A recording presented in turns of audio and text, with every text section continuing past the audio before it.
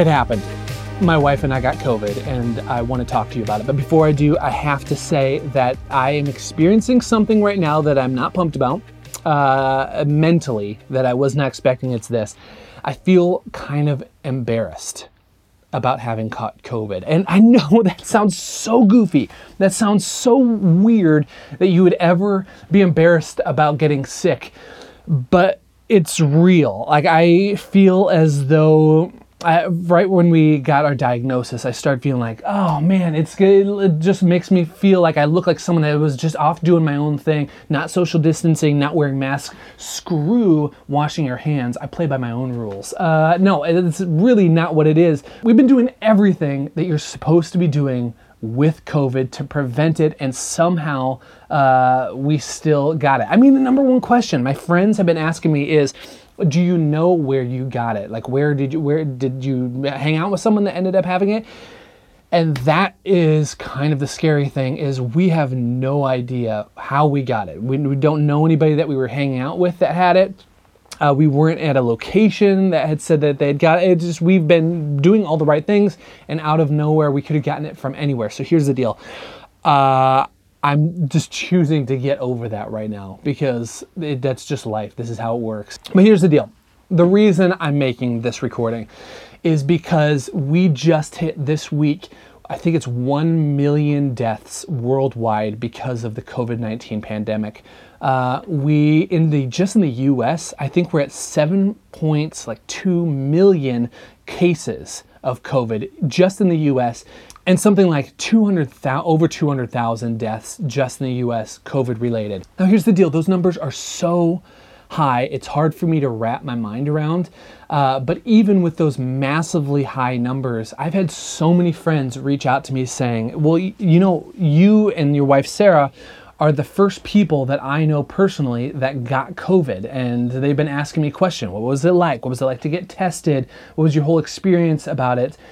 And that's why I wanted to do this video, to talk about our experience with it, what it all looked like. But before I do, I want to talk about opinions. If you've been following along with the podcast, you know that I passionately love opinions. If you have an opinion, if you have a theory, if you have a methodology, a method of doing something that you think is the best way. Okay, a good example is, if you think that you have discovered the greatest way to make coffee at home, I want to have a conversation with you about it. Personally, I think right now, it's my opinion that the Kalita Wave is the greatest home brewing device for a pour over.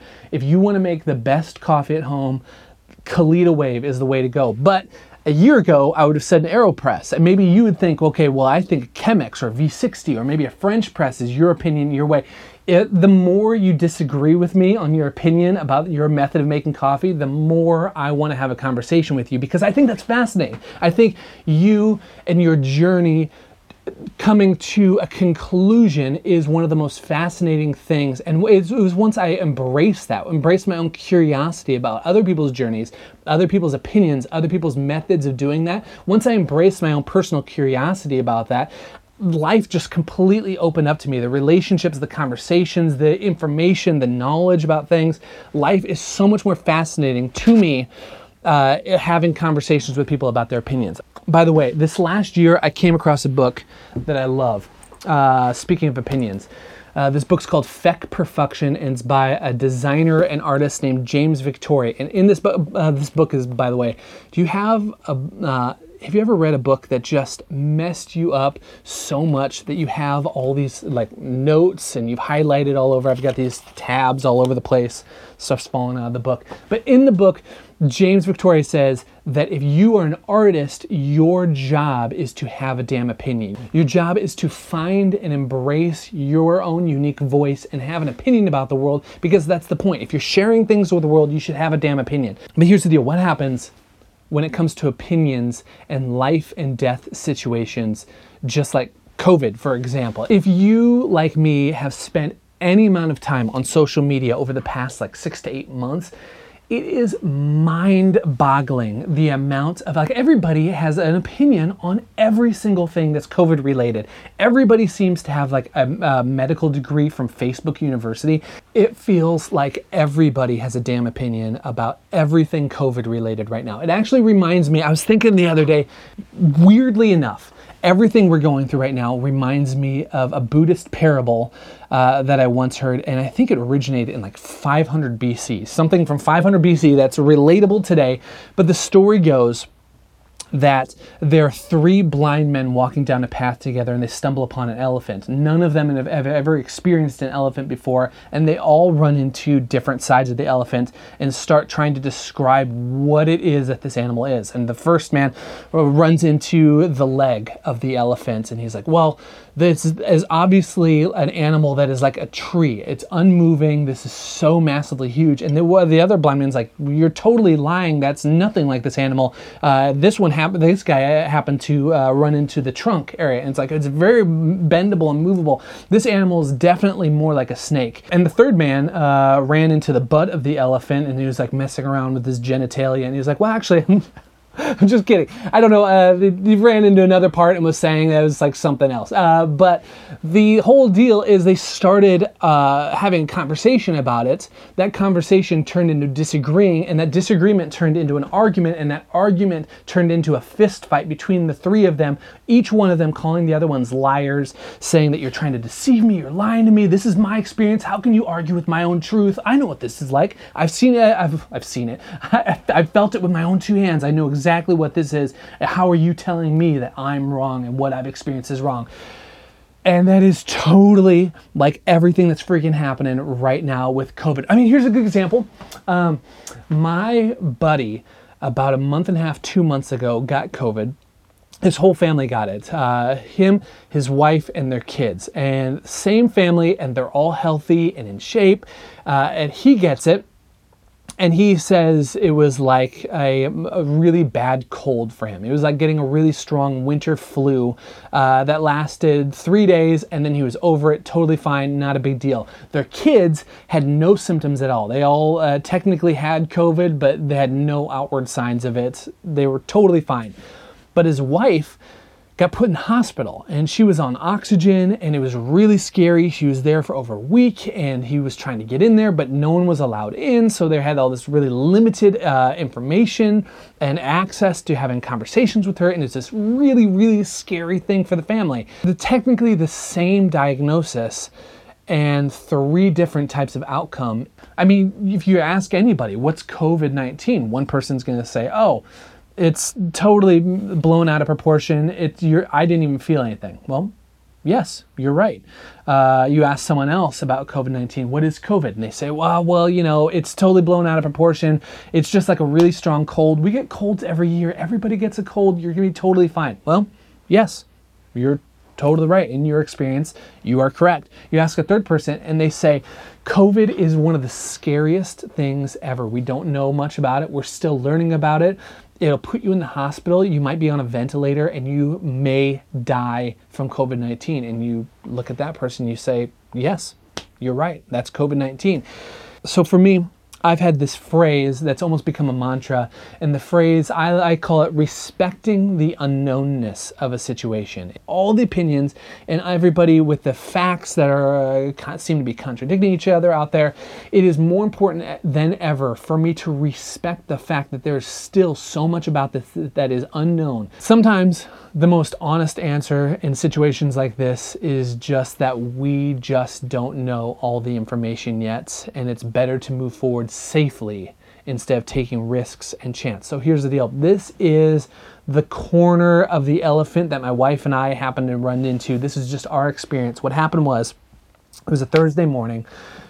Sarah woke up and she had that like pre-cold feeling you get in your throat, like your throat kind of hurts. You feel something coming on. It's probably nothing, but just kind of sense it in the back there. She started feeling that. I was feeling fine. By Thursday night, we both were feeling super achy and mild fevers when we were going to bed. Went to bed, woke up, and it was full-blown Friday morning. We were feeling achy. We were in bed all day. We live here in Minnesota, and thankfully I have a buddy that works for the Minnesota State Department, and he sent me a list of all the testing options you can do. And so the options here were, we could have, with our insurance, we could have gone to a place and paid like $150, $200 to get tested, and we would have gotten results within 2 hours and then been good to go. But we ended up going the free route for us, which was going to a CVS, and you do a drive-in testing. So we made appointments for that. The soonest one was the next day, so we had to wait till Saturday afternoon. Went there, got tested, and what it was like a self-administered thing. You get like a Q-tip. It's like 10 feet long. No, it was just a longer Q-tip, and you're supposed to stick it in your nose, and you go until you can't press anymore, and you're like twisting it, trying not to sneeze. And it wasn't painful. It was just really uncomfortable, but it wasn't as bad as I thought it would be. So there, Sarah and I are sitting in the front of her car, both of us just digging in our nose, holding it there, just sitting there trying to hold it in our noses. You take it out, you put it in this vial that they have, and you put it in a sealed plastic bag. You pull forward, and they have a drop box you put it into. That night, I had a really hard time breathing. I could still breathe, but I was like coughing up a bunch. I just didn't sleep well that night. Got up Sunday morning. Sarah felt amazing. She felt like, oh yeah, this is totally passed. I'm completely cured. I still was feeling super groggy. We were kind of in bed most that day. Then by Sunday night, Sarah had kind of felt like she relapsed a little bit. Her temperature came back. By the way, all of our fevers were hitting things like 102, and they're all able to be brought down by ibuprofen for us. So we were self-administering that way. Sunday night, it all kicked back into Sarah. She wasn't feeling well. Monday morning, we kept going through like these waves. Okay, we feel better. Okay, we feel crappier. Now we're back. Do we have a fever? Okay, now we're back. So there was this roller coaster ride. Monday night started one of the most disgusting symptoms, side effects, whatever you want to call it, that I have ever experienced with a sickness. That's not true. Probably the most disgusting is the time I was running to the bathroom and trying to decide if I was going to kneel in front of the toilet or sit on the toilet. That ended up being disgusting. But what happens is at 1 a.m. I woke up and I was shivering and I was completely wet. And I was like, what the hell is happening? I pissed the bed. I'm like completely covered and freaked out. I get out of bed. And it was weird because I didn't have a temperature and I wasn't feeling hot or sweaty. But I had apparently just sweat soaked through the bed. So I got up, changed my clothes, changed some of the sheets, took a shower, got back into bed. Within a half an hour of falling asleep again, it happened again. Woke up freezing cold, completely soaked. Turns out, after Google searching, I realized that night sweats are a completely disgusting, but also very common side effect that I just hadn't heard of anybody experiencing with COVID. So like 1 a.m. till 5:30 in the morning, if I was asleep, within half an hour, I would wake up completely drenched. It was crazy. Was in the worst mood during the days because I wasn't getting any sleep. That ended up going on for 3 nights. But anyways, we ended up not getting our results until Tuesday evening. Sarah got her results for the same COVID test we took at the same time, and then mine didn't come till Wednesday morning. Both of us tested positive. And instantly, we both got a phone call from the Minnesota Department of Health checking in on us because apparently they have our information and our numbers, and you're in the system now. And so they had like an interview questionnaire about asking where we had gone, who we had been in contact with, what were our symptoms, how were we feeling. The gal was super nice on the phone. And super helpful with all the questions I had. And turns out, I mean, again, we had no idea where we got this from. We were being smart. We weren't going out crazy places. We were wearing masks, doing the whole thing you're supposed to do. I ended up asking her, well, how long do we have to be quarantining ourselves for this? Do we have to be, is it like another couple weeks that we should be staying inside, not seeing anybody? And what they said was that you pick the first date of your symptoms. So that was Thursday, and you go back 2 days. So Thursday, Wednesday, Tuesday. So that earlier Tuesday of the previous week, that was what they would call your inoculation date. And then they said 10 days after that date, as long as you're not feeling any symptoms and as long as you haven't had a fever for over 24 hours, you're good to go back out in public as long as you're doing the normal, wearing your mask, social distancing, all that. It's been 2 weeks. We're able to go back out and we've been fairly normal. We still are dealing with a ton of fatigue. Like I would say, it's like a chronic fatigue still. I'm constantly tired. I go to bed tired. I wake up tired. I'm tired recording this right now. But other than that, you know, the opinions, they keep coming back. The opinion, they never stop. Because now the opinions are you immune? Are you, well, you've already had it, you can't get it again. People have different opinions about that. Well, like once you get it, is it 3 weeks? Is it 3 months? Is it 3 years? How long are you immune? Some people are saying there is no immunity to it. So it's just so overloading of all the opinions still, even after having COVID. What do I do moving forward? And that's where this phrase still comes to mind with me, is respecting the unknownness of the situation. The only honest thing for me right now is to say that we don't know. There's no hard evidence telling us about the immunity of COVID once you've had it.